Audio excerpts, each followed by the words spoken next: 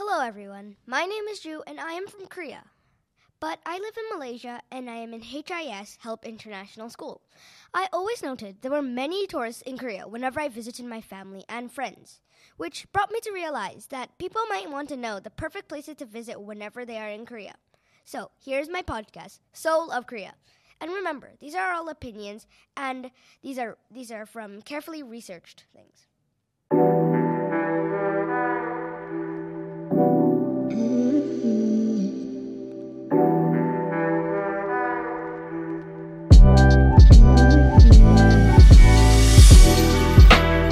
Lots of great music you can use for your podcast. Today, Seoul of Korea XX, all capitals, you will get a 20% discount on your first purchase. Thank you to TripAdvisor for sponsoring this podcast. The first tourist attraction is a mountain named Puka Mountain, which is a giant mountain with cats.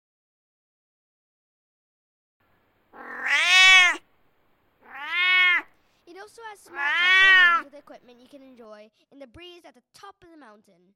It has wall scaling it, making it seem very impressive. There are cats on the mountain, and many are quite friendly, wanting your affection and such. There are lots of birds and squirrels as well, and it looks the very best in the autumn, with the large falling leaves, multicolored trees, and the flora and the fauna that keep on rustling on the branches. It has many beautiful views in every single angle. Another tourist attraction is the Kirsangsa Shrine. It is a beautiful place where you can see the history and beautiful architecture of old Korea. It has intricate designs that are bound to fascinate. It is a temple after all, so you may even be able to see monks and the beautiful scenery that seems to be so perfect, even from photos.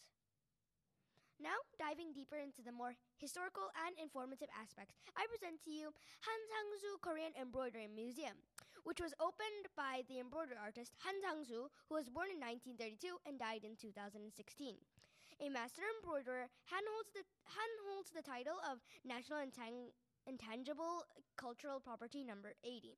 He founded the museum to educate the public about the wonders of traditional Korean embroidery and to allow the public to view important relics and folk art. There are 3 exhibition halls, an audio-visual education center, and a gift shop. The museum also offers educational craft programs such as handkerchief embroidery and fabric patchworking. More of cultural heritage is Samcheonggak, a historical site established in 1972, which held a Red Cross Korea conference feast commemorating the joint communique of 4th of July in 1972 between South and North Korea. Samcheonggak is a place of history that wishes for the oneness of North and South Korea's tradition and modernity and Korea and the world. It has now turned under the care of Sejong Center, which into a traditional and cultural complex and an international tourist attraction where you can experience the class and taste of Korea's elegant tradition passed down through creative inheritance. You can taste authentic Korean cuisine, but the catch is it is a restaurant and a tea house, but it can also be a place sacred for important events like weddings and family gatherings. It's the best, especially with the precious Korean history embedded into its very walls. Now I'd like to talk about the restaurants in Seongbuk-dong.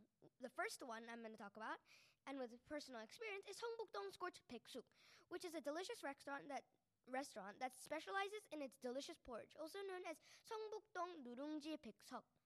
It is its best-known meal, and like most Korean restaurants, they're complimentary banchan, which are smaller side dishes like kimchi. It has very quick service, and although the queue seems endless, it has a very interesting system of serving. You write your food first, and only when you take your seat, you only take your seat once it's available, and the food will come out earlier. But that you can experience on yourself and see yourself face to face. Now, I would like to talk about something else. The food in this place is considered by many it was worth waiting for an hour to eat. The menu is filled with many authentic Korean dishes like naengmyeon, cold buckwheat noodles, banduban, dumplings, half dumplings, galbijjim, beef rib stew with glass noodles. It is called Seongbuk-dong Myeonok House, with many large glass windows, and inside it has giant wood tables and incredibly beautiful etched wooden walls. Obviously, again, filled with complimentary banchan and classic metal bowls.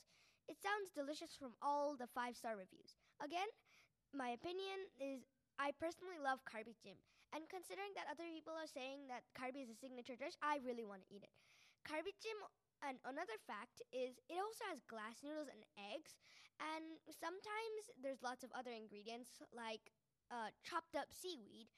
But you can also, after you finish eating all the rest, you can actually put rice in it and put it together. Now, lastly, a much more modern perspective on the now growing city is a beautiful modern cafe called Wooden Brick. A beautifully made, carefully interior design cafe that sells refreshing drinks. It conveniently stands at the foot of the mountain, giving a starter boost or a satisfying reward. The pastries are delicious, and this cafe always smells like something is being baked fresh from the oven. This would be a perfect place for a late brunch with some warm coffee or tea, accompanied with a croissant, or you could have some refreshing lemonade and a few cookies after walking to the peak of the mountain. This isn't particularly relevant, but my personal opinion and experience is that Seongbuk-dong's noronji is delicious and delightful, but it isn't exactly my taste. But many others really enjoy it, including my family. But Wooden Brick was very great. It has delicious pastries, a comfortable atmosphere, and beautiful interior with comfortable chairs that you can sink into. It's a perfect place to relax, listen to music and study, or enjoy a small snack. I also had a meringue there. It was very sweet and kind of citrusy, which was really tasty. But before I continue, I would like to talk about a contest. Whoever goes to all the places I just mentioned, take a selfie and then send it to me by email. And if we see it and it's the exact places, you will win a free 100,000 won, which is 334 ringgit, for Emart, and which is a popular store usually in 3-4 story buildings with lots of food. Now, lastly, I'd like to talk about the history and culture of this place. First of all, this is one of the most oldest and history overflowing cities, filled with shrines and beautiful ancient architecture from ancient Korea. Now, it starts with the dynasty of Joseon. It was originally called Nogumegor. Nogume is a bowl of rice cooked in brass or copper kettles to offer to the spirits of the mountains and lakes in religious ceremonies. It was also called Todukgor, which means thieving city in a simpler fashion. But due to the harsh environment and soil, it was hard to farm, so people started to leave. The king instead gave the citizens a privilege to do some imperial jobs like whitewashing the royal clothes and fermenting soybeans needed in the palace. By the time in 1930 to 40, the town was an undeveloped small rural area. During this time was the Japanese colonial era, and so when the Japanese imperial family moved to the town to enjoy rural areas secluded in mountains, they brought the convenient facilities along with them. But due to most of the original citizens being too poor, caused them to not be able to afford those facilities. In conclusion, the food is really great. It is a very suburban inner city with not many restaurants and mostly neighborhoods. It was also a really bad time for them in the Japanese colonial era in Korea. Thank you for listening to my podcast, Seoul of Korea. And I hope you enjoyed this podcast, and thank you last time for sponsoring us, TripAdvisor. For my next episode, I will be talking about a different place called Myeongdong, which is a very large city in Seoul with many apartments, and is basically the opposite of Seongbuk-dong. So, learn about Myeongdong and its bustling streets filled with night markets. And this is Yu signing out.